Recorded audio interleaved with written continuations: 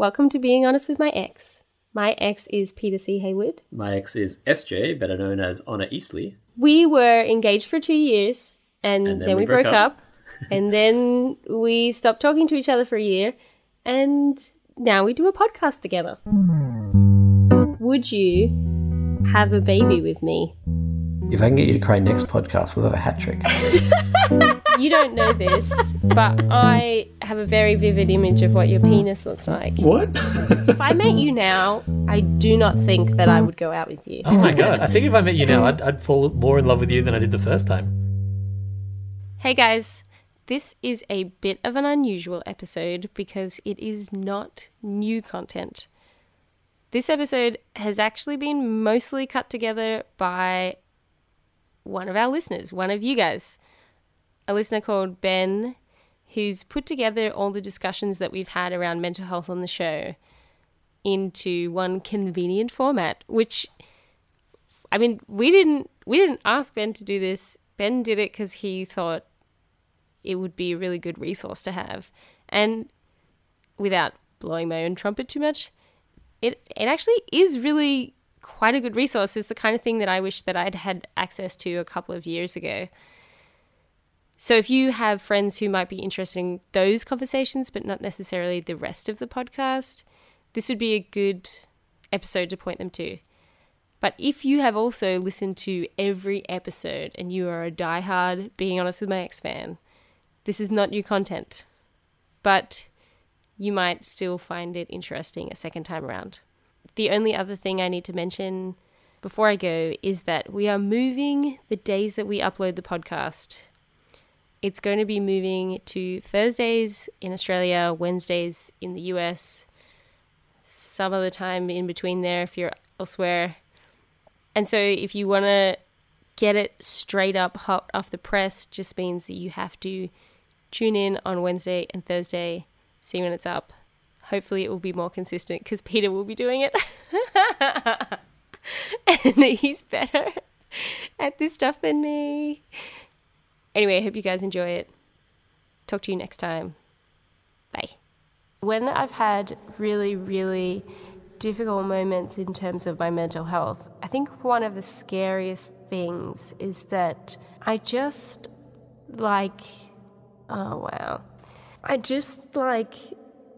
lose who I am. So there's this thing that happens when you scuba dive sometimes, is that you can actually lose understanding of which way is up. And yeah, it kind of feels like that. And I'm just like, all the stuff that felt really solid, just has gone. You felt like you knew the sky was above you and the ground was below, and now suddenly you're like, is it? Oh yeah, definitely. You okay? Yeah, it's definitely that. I didn't mean to make you cry on a podcast. That wasn't my intention. It's okay. I had you had a lot of tears to give. No, I just had a pretty good idea that would happen. No, I've been in the mental health care system for about 12 years. It's been really difficult, but last year, around the time that we broke up actually, I got a different diagnosis and I got introduced to the idea of skills-based therapy. That was really new to me. What is that? So skills-based therapy is basically psychotherapy, but where they give you skills. So rather than being like, okay, let's just talk about it, maybe could you think about talking about it like this, which is a lot of CBT, which is about... Okay, we've jumped into jargon here. First of all. Okay, sorry. When I hear psychotherapy, I always think of electroshock therapy. They're different things. They are very different things. No. They're really different things. Psychotherapy is when a psycho comes and gives you therapy? No. Also, psycho is an awful word. Talk-based therapy. So most people know talk-based therapy, which is where you go see a therapist or a psychologist and you talk about stuff, about what's happening in your life, and you work through things. Lie down on the couch kind of stuff. Yeah, and they try and help you think about things in different ways or find the solutions yourself. It's really super helpful. I've done a lot of talk-based therapy, but I found it, now that I've done skills-based therapy, which I'll explain what that is in a second, I find that talk-based therapy can be really disempowering. Right. Because it doesn't give you any of the skills to help you solve your own problems. It means that you're perpetually reliant on those therapy sessions. Yeah. So skills-based therapy is exactly what you would think. It's more of particularly in a group environment, it's a learning skills to deal with situations, thought patterns, behavioral patterns, to improve your quality of life. Yeah. Basically, that's just a little bit of an idea of what skills-based therapy is. And the idea of the program that I did, which is dialectical behavior therapy, which is just a bunch of jumbo to most people, is basically they're trying to give you all the skills of a therapist so you can help yourself. All right. So you can like have a little therapist in your pocket, and it's called your brain. Yeah, exactly. I was like, holy fuck, that's amazing. Yes, please, can I have some of that? That is going to save me so much money. Here's the big question. How are you feeling? Like, was it helpful? So, I mean, the program that I did, the 12-month program that I did was very, very helpful. Do you want to talk about your diagnosis? Like, do you want to mention what it was? So, you can say no. So, I mean, I don't really have so much of a problem with talking about diagnosis, just more that conversations about diagnosis, I think, actually need to be really nuanced. Right. And so what I mean by that is like, so I've been diagnosed with a bunch of different stuff, and the more helpful clinicians, like professionals that I've worked with, have taken an approach that doesn't center around diagnosis. Does that make sense? Right. Yep. Because once you start getting, well, for me anyway, and I think this happens for a lot of people, but if you start getting really attached to a diagnosis, that can be really unhelpful. And that's what I found initially when I got a new diagnosis. So I've been diagnosed with, from a very young age, with depression and anxiety and like chronic suicidal ideation. And then last year I was diagnosed with borderline personality disorder with traits of bipolar. Yep. But all of that is still pretty hazy. Like, I actually haven't really talked so much about the diagnosis side of things and what that would come down to very much in the last year. Right. Okay. Almost 18 months. Like, yeah. It's not a conversation that I have very often. Because it's not helpful. Yeah, because it's not helpful. Okay, that's fine. I did not know that. This podcast is genuinely just Peter learns stuff. It's great. The thing that's kind of interesting about that is that, like, the program that I did is specifically tailored mostly for people who have a diagnosis of BPD, which is borderline personality disorder. And what's funny is that bipolar disorder has the same acronym. It does. But only one of them is called BPD.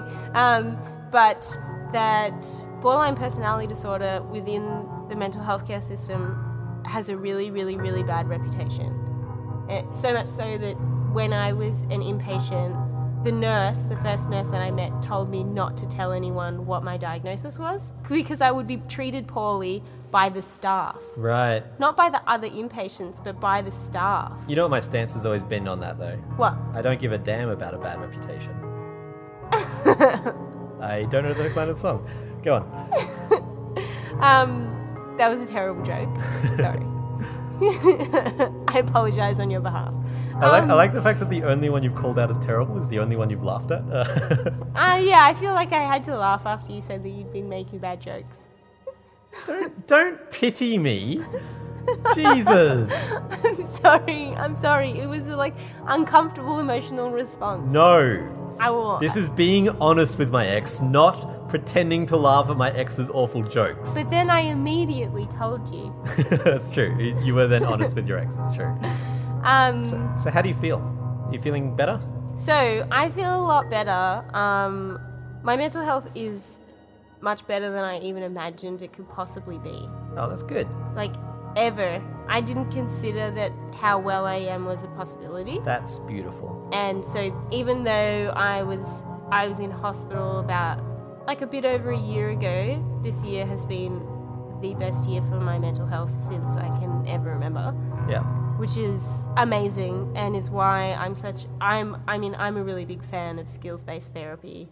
Yeah. And why I'm such a big proponent for people getting more access to mental health services, because at the moment you just spend so much fucking time getting pushed around to different services, and basically it just makes you feel like there's no way that your life can be better. Yeah. And that you're always, like, it's always going to be like that. Because treating mental health issues is a very resource-heavy endeavour, and the system basically tells you by its quotas and lack of funding that you aren't fixable, and then you just believe that. So people are just failed time and time again, myself included. A person earlier this year who I know suicided. She had a similar diagnosis to me, and she had just been failed time and time again by the mental health care system, and that's what happens. People get worse, and it really, And then people come along and make really people bad die. jokes about it. Yeah, don't make a joke. Anyway, people, what happens is that people die. Yeah. Because the system tells them that it can't get better. So what that means is it can get better, but I understand why people think that it can't, because that's how I used to feel. Yeah. So I'm a lot better. Probably around 2 months ago, I had a really, really dodgy patch where I was not very well, which was difficult, but what was really refreshing was that I knew that was going to happen at some point. Yeah. And so it meant that when it did, I was like, oh yeah, okay, this is that thing that's happening and it sucks. And it meant that it wasn't as bad, because If you know what's happening, it's never as bad. If you understand it. yeah, and because I was like, oh, this is going to end. Because previously what I did in terms of therapies is I would get to a point and I was like, I'm cured, I found the answer, it's so good, it's never going to be bad again. Yeah. And then inevitably that wasn't true. Yeah. And because it wasn't true, that, It was even more devastating, yeah. and harder to deal with and get over. And understanding that it's not always going to be good, and that it's an ongoing process.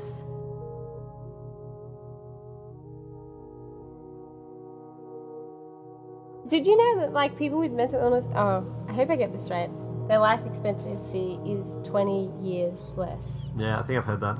And a big part of that is to do with, like, the drugs that you're prescribed. Like, I was previously on lithium, which is actually a really dangerous drug to take long term.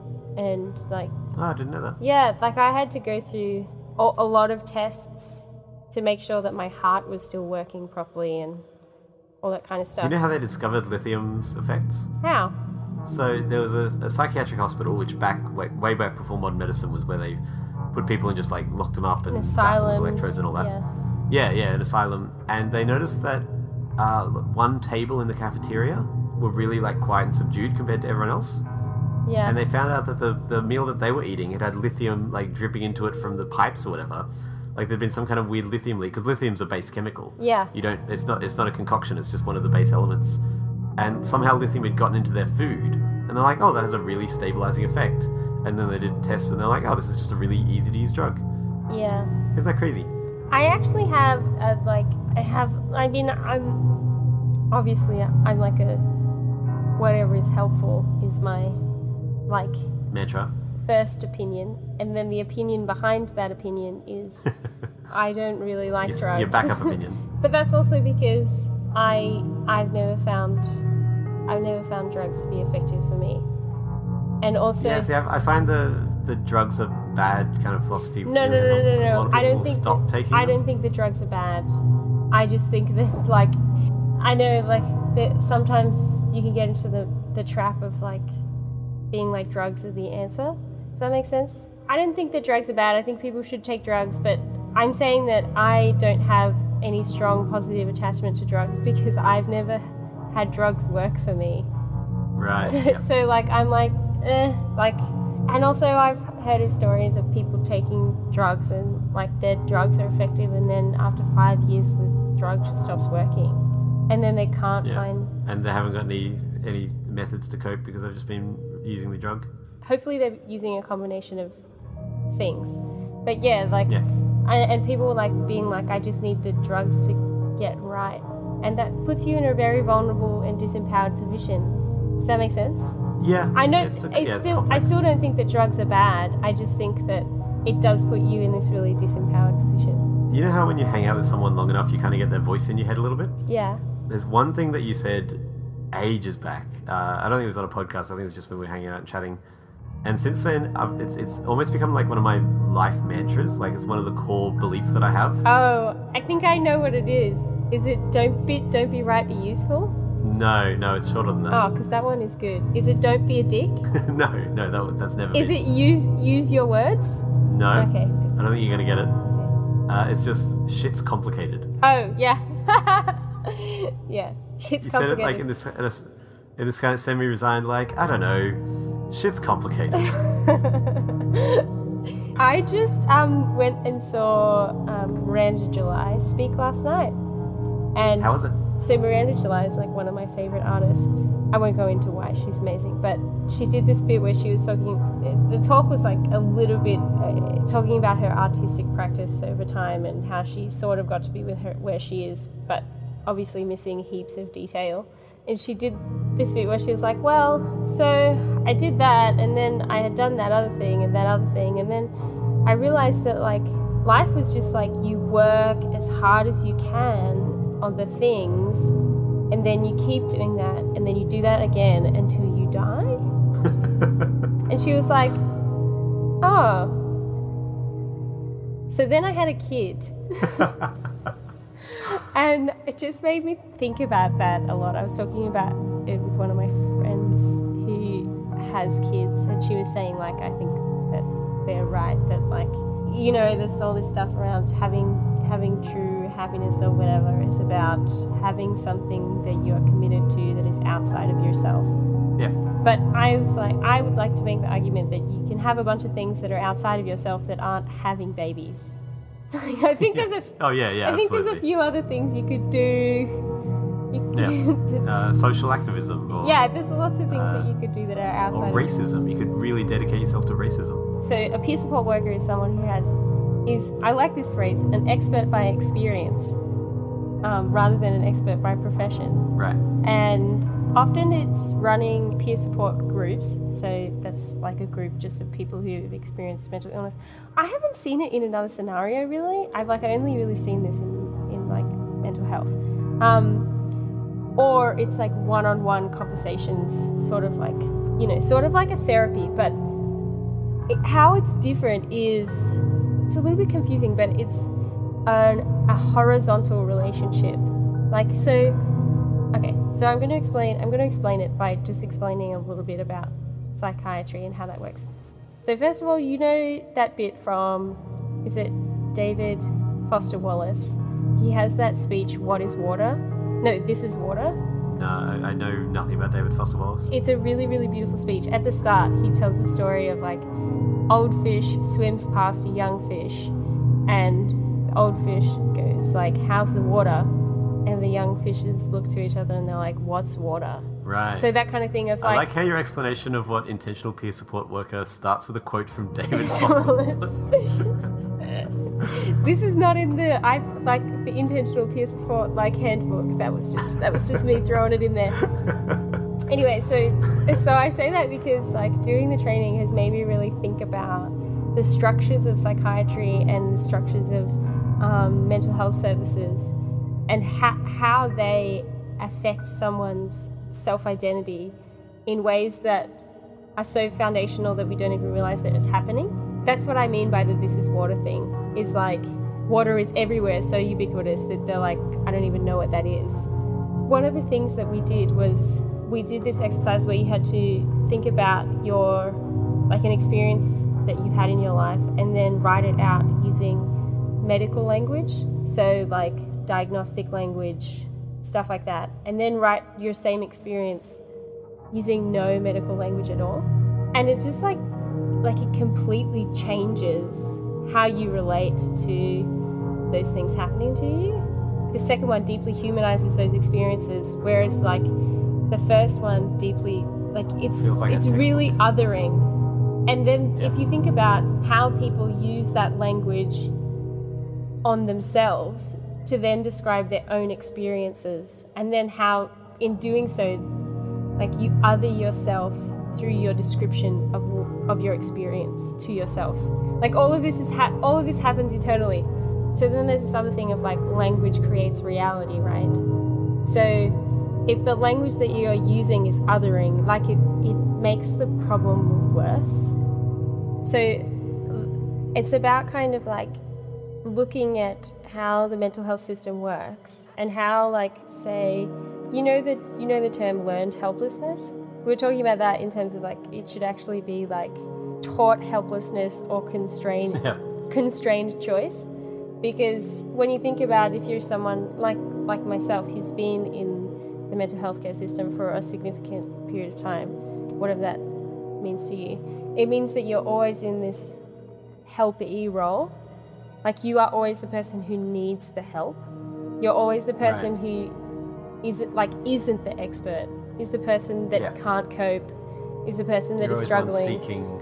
Seeking advice or wisdom or assistance. Yeah, so part of what like intentional peer support is about is like, hey, you know, being in that role is going to actually make shit worse, because it's difficult to think well of yourself if you're consistently, regularly, over time, kept in these roles where you are disempowered and where you are, by the nature of them, told that you aren't capable. So peer support is more about like having horizontal relationships, and by horizontal I just mean equal, and the idea is that both people are learning. So even if you're working with someone who is the peer support worker, the idea is that like no one is actually an expert, because the idea that you could be a person that someone else could learn from is very empowering.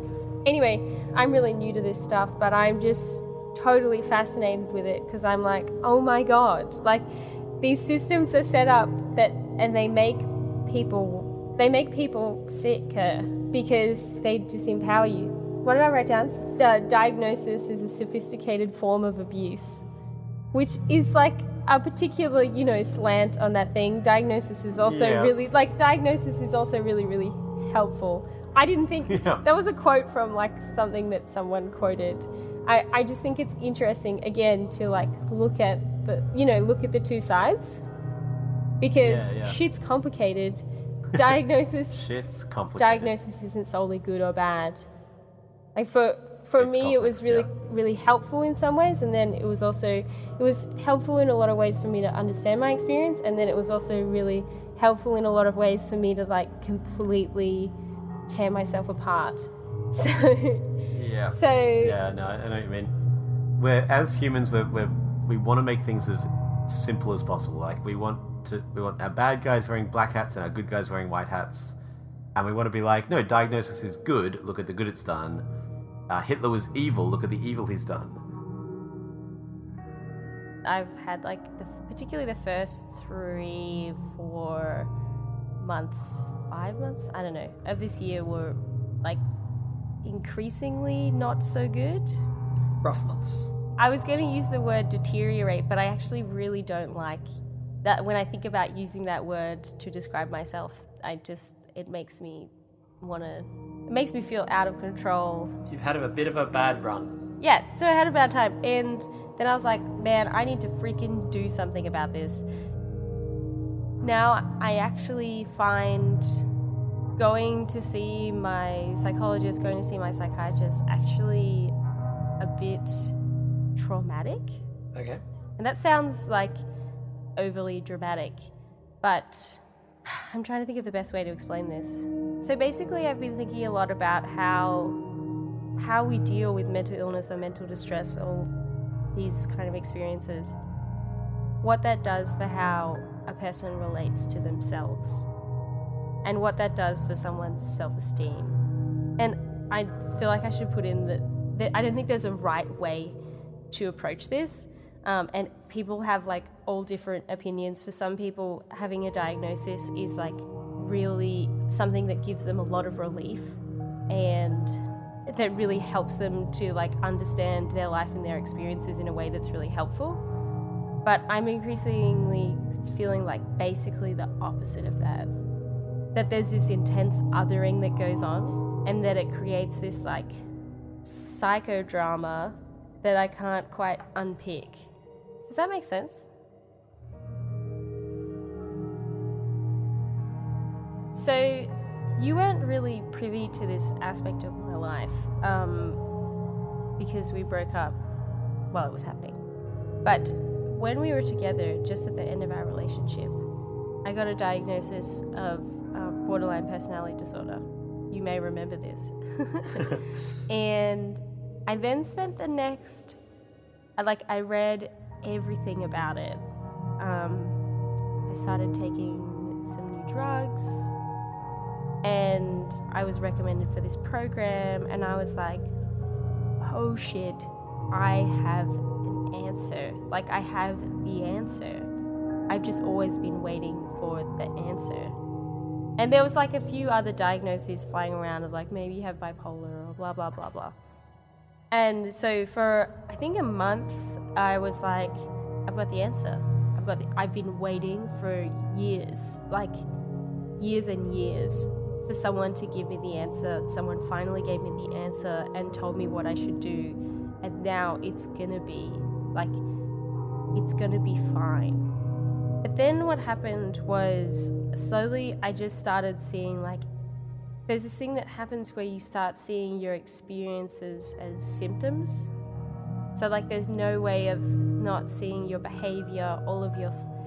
This is my personal experience, but like I couldn't stop seeing all of my behavior, all of my thoughts, all of my actions as symptoms or lack of symptoms. And that meant that like my life felt completely out of my control. Right. In this way that was really, really scary and unhelpful. And that's like, I feel like that's a really big reason why I ended up in hospital. I just deteriorated, there's that word again, for like, I don't know, like six or so months. Diagnosis and treatment has an iatrogenic outcome. What's that word mean? Iatrogenesis is, I said it and I felt really smart when I said it. So iatrogenesis is when the treatment is harmful. Does that make sense? It makes sense. The reason I'm arguing this is because you've not explained why the treatment is harmful. You've explained why the treatment is helpful for everyone, which seems to be the opposite of the point that you're making. Yeah, so, well, I think that a lot of the things that you learn in therapy and in psychologists and in psychology is helpful to everyone. I think that kind of awareness about thoughts and blah, blah, blah, I think that's all really helpful. But the idea that you get it because you are because you are defunct is this like, why am I the only person that needs this? There must be something really wrong with me. But at the same time, all of these processes make huge amounts of sense, like for anyone to engage with. They absolutely do. The reason, I mean, if, everyone needs food, but when you go to a food bank to get food, you don't be like, why am I getting this food when everyone needs it? You are the one getting it because you have gone to the place to get that help. Like, yes, you're absolutely right. This kind of thought process is helpful for everyone. But most people aren't getting it because they're not seeking help. If you're seeking help and getting help, you can't be like, why am I the one getting help? I'm just the person seeking it. But I feel like the process... Like, I didn't mean to attack you or make you cry. I do want to hear why you don't like the process, but so far your entire argument has not been the process is bad for these reasons. It's been the process is helpful for everyone. I don't have my camera on, so I don't know if you've disappeared or... Hello? Hi. Sorry, I just had to leave. you need to. We don't have a camera on, so you need to tell me when you're leaving. So we're agreed that ideally everyone would go through this process, but your argument is that it's not necessarily helpful, and I want to know why. My argument is that I feel like I can only speak from my experience, but that the process of being inside the mental health services creates this real othering, and there's this like I feel like this is like I'm like really still buffering on a lot of my views about this, but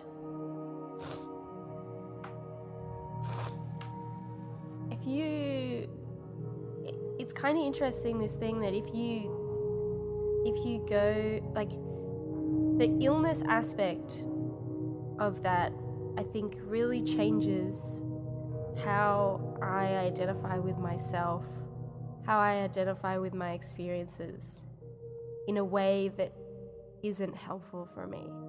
And then the process of going to get help, like there's some ways in which like it's just really clearly sort of like unhealthy, can like kind of fucked. Like when I was in hospital, like I really expected, particularly considering the fact that the hospital that I went to was a private hospital. It was, you know, like it was like one of the best hospitals, whatever. And I know that people have different experiences in different places. I don't have real experiences of the public system. I really expected people to be like, oh wow, you are in crisis, how do we help you out? But when I got there, I just got the feeling that like no one gave a fuck. Like my family did. Like, it's a job for them.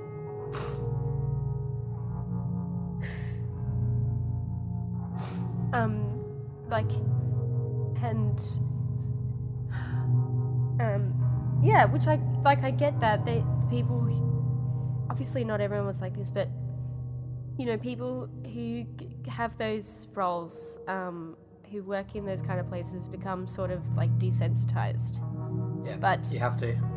Like it made me feel like the whole environment made me feel like worse, particularly when like the first nurse who I spoke to was like saying that I shouldn't tell anyone else what my diagnosis was, and I was like, oh, you mean like other you know, patients or whatever, other people who are in here? And she's like, oh no, I mean the staff. If you tell the staff what your diagnosis is, they will treat you worse. And I was like, well, that's really fucked. Yeah, it's such a tricky area. Like I empathize with you, but I'm simultaneously and trying also, to. When I was like, hey, she was like, this is the intake nurse, was like, hey, like, do you self-harm or whatever? And I was like, yes. And she was like, show me. And she was like, yeah, well, if you do that in here, we will send you to public hospital. And like, I understand, like, just, I think that's such a deeply inhumane way of like threatening people. Like, I think that's so fucked. I mean, what would you prefer? What would you suggest? I want, like, what I expected was, like, and I have a friend who says the same thing. Like, I expected like a hug, if that makes sense. Like, I know that sounds stupid, and I don't mean an actual hug, but I mean, I expected that when I went there would be an acknowledgement that like, oh wow, you're here. You've never been here before. You must be in a really bad place. Like, how how can we support you? Do you think that would be effective? There wasn't to say that there wasn't a couple of people like that, but I felt very, very alone. Yeah. And terrified. That really sucks. And the place made me feel more crazy. And yeah. And dismissed. I remember talking to a nurse, and she was like, what's your problem? And I kind of just I spoke about some of my existential life worries, and she was like, oh, you're one of those people that thinks too much. And I was like I think I laughed at the time, maybe because I think she had a Scottish accent, and she went on some rant about not a rant, she's just like, life is about having a job, having a family, going to see some parts of the world and travel, and that's it. It's simple. And there was just that's a fine way to view the world, but it wasn't really very helpful. And yeah. I just felt like I had no one to talk to who actually worked there. I had a number of really amazing friends and family who came and visited, but the actual place, yeah, made me feel way worse. Do you think it's a budgetary thing or a approach thing? So I think a big part of it is actually an approach thing. They have there's actually other alternatives. So there's places like parks, which I didn't know about at the time, but I would have much preferred to go to. A park is a prevention and recovery center, and they have a few of them. And it's basically like a place where you can go and stay, and they have group programs there. But you can leave at any point, and there's always someone to talk to. But that sounds better to me. Yeah. In terms of it's less othering, if that makes sense, and less absolutely. We need to make sure we need to keep you under control. But then there's also other places. I think it's called Sartoria. It's a type of, I think it's been used a lot with psychosis, with people experiencing psychosis in the States. That information might be wrong. But crisis centers that are completely peer run. So that actually don't follow the medical model at all.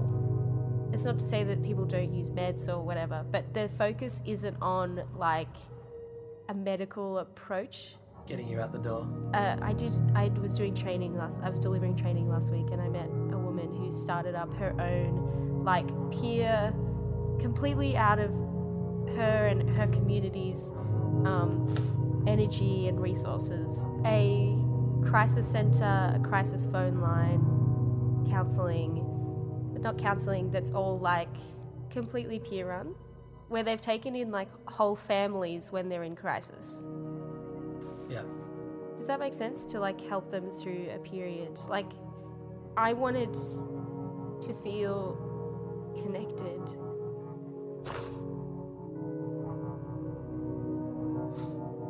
I just feel what I want is someone at the same level who understands and is motivated to find their way through the experience as well. Do you think going back to therapy would be helpful with that? Well, and this is to bring it back around, which is the initial question of should I go back to therapy? I think I've mentioned this to you before, but at the moment, every time I leave any therapeutic relationship, I feel worse. As in an individual session? Yeah, and I understand that often when you go and do therapy, you might end up feeling worse at the end. But I feel so there's this weird thing that happens when you go to therapy where you have to kind of turn up with a problem. Yeah. But you've scheduled the appointment maybe a month in advance. And maybe you might see someone every week, and every week you go there specifically to talk about your problem. Like, it means that you have to focus on problems. Not always. I mean, it depends on who you're seeing and how your relationship works. But at the moment, I'm finding, particularly with one person that I see, every time I go, I'm like, okay, cool. Well, I actually just want to talk about this thing. And they're like, oh, we need to really focus on your deep-rooted sense of shame. And I'm like, wow, I did not really want to unpack that. Have you talked to them about that? Yeah, I've talked to them about the fact that when I go, I feel worse, and that the process of going to therapy, I find quite difficult at the moment, because it's like a dedication to a set of ideas around my experiences that I don't necessarily think are completely healthy, like completely helpful for me. Yeah. Does that make sense? Does any of this make sense? When I've had really, really difficult moments in terms of my mental health, I think one of the scariest things is that I just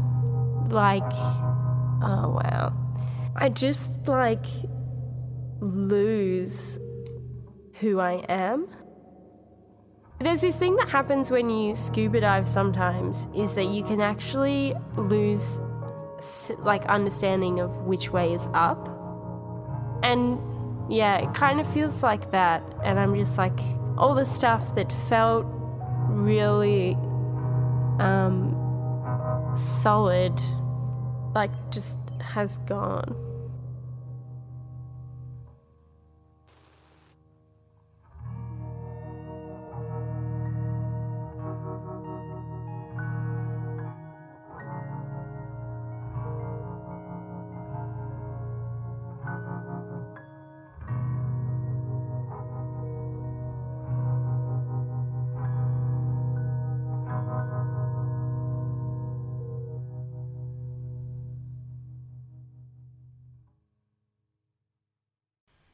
So thank you, Ben, for being freaking amazing. We have some of the most awesome listeners, and it's just really humbling, actually.